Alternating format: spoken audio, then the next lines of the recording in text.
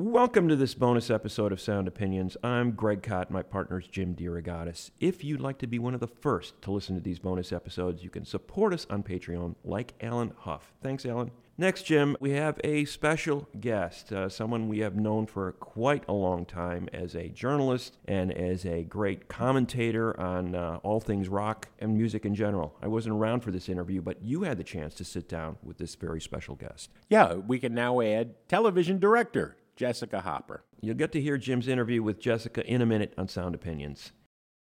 We're back. Jim, you got to talk to Jessica about her documentary series, Women Who Rock. I did. We talked about the process, and I even got 2 Women Who Rock Desert Island jukebox picks from Jessica, making her go back to being a lowly critic after having been a television director. Here's Jessica. Well, let's welcome back to Sound Opinions, a friend of the show, storied music critic is how Epix put it. Jessica, I like that.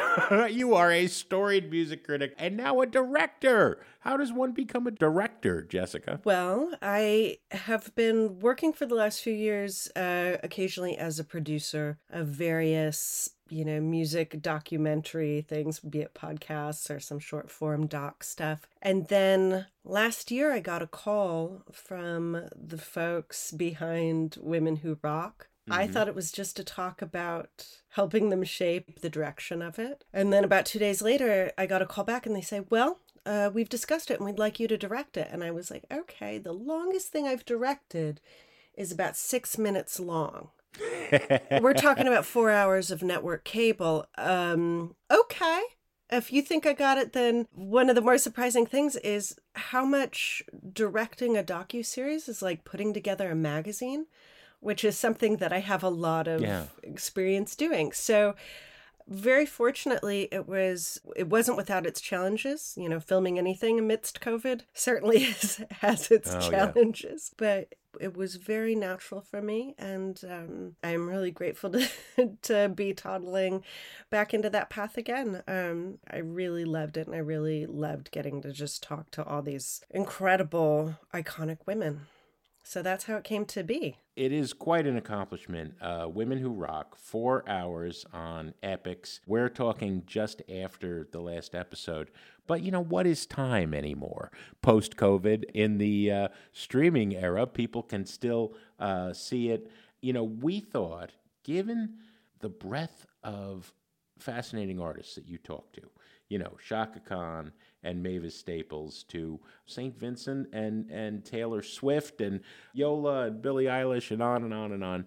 We would let you play critic again, having been director, and give us 2 Desert Island picks and tell the stories.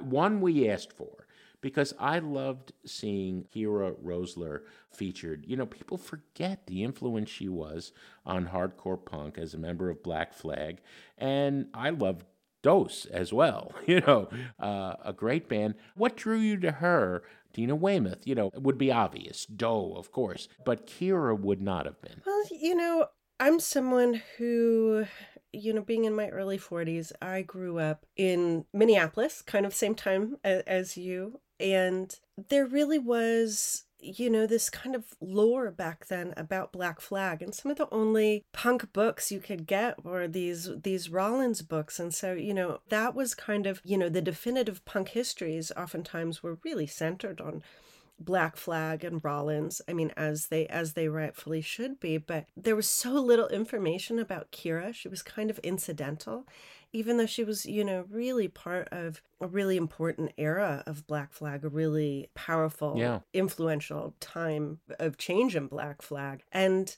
I just wanted more. And also, Women Who Rock, we don't have any cisgender men. We just have women artists and women historians and trans women in the whole lineup. And so, we weren't going to have Rollins in there talking about Black Flag. And so it was the opportunity for Kira. And, for me, Kira was really an idol in many ways, because the way that people talked about her was with like such a different kind of reverence. And I don't know if it's because she was in Black Flag or because she was just such a, technical player, or people understood what it meant to be in Black Flag. And as she talks about in the show, as I interviewed her, that she would play for 2.5 hours and then run backstage and jam her hands into the ice bucket, because she said if she didn't, she wouldn't be able to play the next day. And she said that was part of being in Black Flag, was that it was going to take everything out of you. And that was kind of the challenge and the true excitement of it.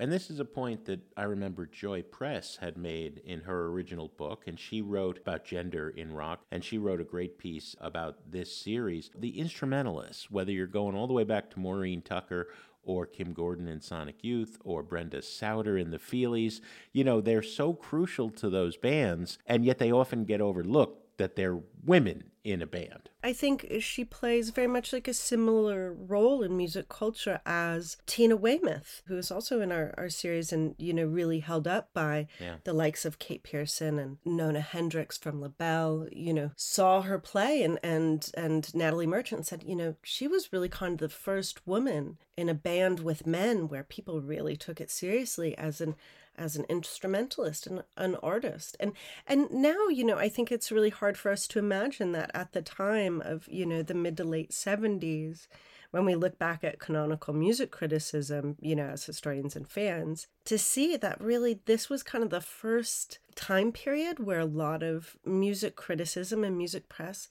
started to just understand that women were artists and they could be artists, you know, and even our, you know, beloved Joni, people really would hold her up to Patti and say, Patti's a rock and roll artist because she seems like she has a libido. And, you know, Joni Mitchell just seems too pure. She's never going to rock and roll. And, you know, that there was these kind of really messed up and patriarchal ideas of what it took to be in a band. And so, you know, these early women, particularly in all-male bands, they were really at the vanguard. They were really at the frontier. And the first time that I even figured out who Kira was from the live version of Who's Got the 10.5. Is that the track you're going to go with? Yes, because that's where I was like, who's Kira? No one had ever mentioned her to me. You know, and it was like, wait, this is kind of like an amazing effed up joke to throw her into this song. Over there on bass is Kira. And Kira's got the, 1.5,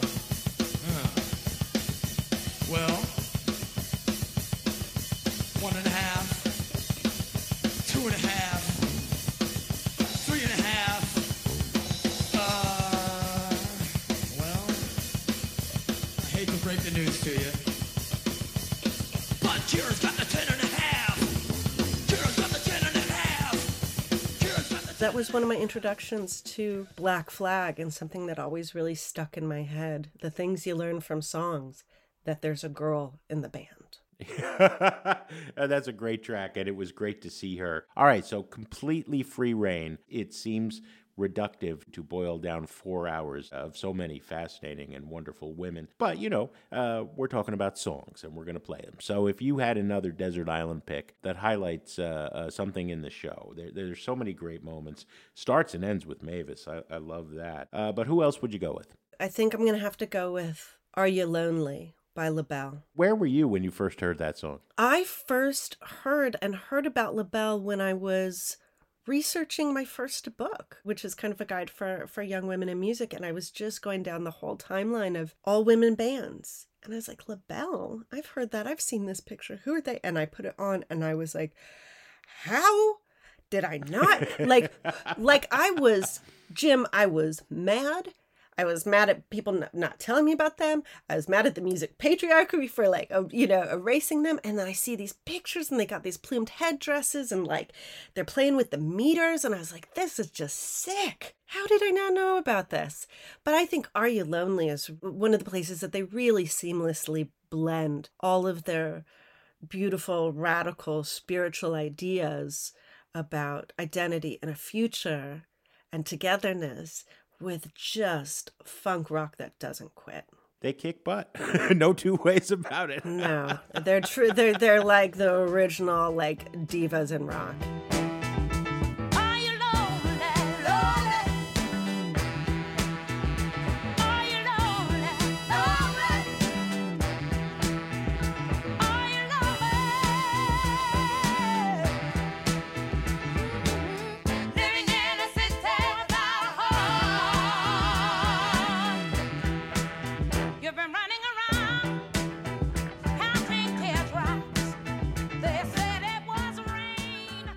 Another artist, Patti LaBelle, who I think often is overlooked in terms of being as influential as she was. Absolutely. And I think, one of the really important folks for me to make sure to get in the show, because when I came on board to this show, they're like, well, we already have Shaka and Shania and Cheryl and Pat Benatar. And I was like, okay, then I need to make sure that we get some of the women that were really in the pioneering spaces so that we can kind of cover this full spectrum. And I insisted on Nona Hendryx. And Nona Hendryx, if your listeners don't know, she started out with Patti LaBelle and the Bluebells and, doing the Chitlin circuit back in the day. And they wore opera gloves and had the tiaras and the coiffed hair. And as Nona says, a perfect picture of womanhood. Patti LaBelle, Nona, Sarah Dash, they started as Patti LaBelle and the Bluebells. And then as the times kind of start to change, they're really feeling called to change too by both, the Black Power movement, by the Black Panthers, by the fight for the ERA and the women's liberation movement that was really gaining a lot of steam then. And, in the show, Nona talks about, she says, we knew that times needed to change because everything was changing around us, and we needed songs that reflected the change. And they go from being, this coiffed girl group into being LaBelle and writing their own songs and, producing their own records and writing songs that really reflected, the heart of Black womanhood at that time. Yeah, I think people forget how empowering they were and how empowered they were. And just that they were pretty far out there, but a lot of their songs were kind of occupying some of that same space as the staple singers, but they were more rock, they were glam. They had the same person make their costumes who later went on to make Kiss's kind of the leather trapunto, but all silver. And it was really steeped in Afrofuturism. Yeah, super heroines they were. Yes, absolutely. And really about saying, there's going to be Black people in the future. There's Black women in the future. And it was really radical. And I think, for people that love, like a lot of contemporary music that really puts out that kind of a message. And this is a great origination point, for people who love artists like Janelle Monáe. Is Epix thinking about letting you do more? I mean, obviously there could be 100 episodes of Women in Rock. Tell me about it. When we were making it, I was like, how can we have another 8 episodes? We only have 8 minutes with Sheryl Crow in this episode. People keep saying, when's season 2? And it's like, well, this isn't a seasonal show. It's a docu-series. But, very fortunately, I'm helming some other projects, both as a director and as a producer, and they're all steeped in feminist music history. So watch this space, as they say. Of course, we would expect nothing less. And in between, you're still editing for University of Texas, right? Yeah, I edit the American Music series, and we actually have a great Chicago book coming down the pike about Cranky Records. And then we also have a really incredible memoir this fall from Miss Margot Price. It's a true country memoir. I think Sound Opinions has already heard about both of those books and certainly excited. I love the fact that no matter how much I wrote about Cranky Records, they would never send me a promo. And I would run into those guys and I'd say, I don't mind buying your records. I really don't. They are true psychedelic experiences, so many of them. They were fantastic. Well, Jessica, it's always fun to talk to you, and congrats on this great accomplishment. Bringing Sister Rosetta Tharpe up to date with Kira Rosler. I love it. I just love the breadth of what you did in this. Because I will admit, initially I thought, Women in Rock? Okay, this has been done. Oh, but Jessica's doing it. It's been done, and it shouldn't ever have to be done. Of course there are freaking women in rock. Yeah. There always have been. Yes. We get to go back to the very beginning with these blues women. And that was, bringing Sister Rosetta and bringing all those early blues women, Ida Cox and all those folks into the conversation because, that Black women have just so often been erased at the roots of rock. And so we start there. Which is why it's still necessary to keep shining these lights on. And, of course, the best way always is to celebrate with the music. So thanks for playing Desert Island with us. And keep us posted always, Jessica, on what you're up to. Thank you, Jim. It's always a pleasure to be on Sound Opinions. That's it for this bonus episode. Thank you to Jessica for taking the time to chat with us.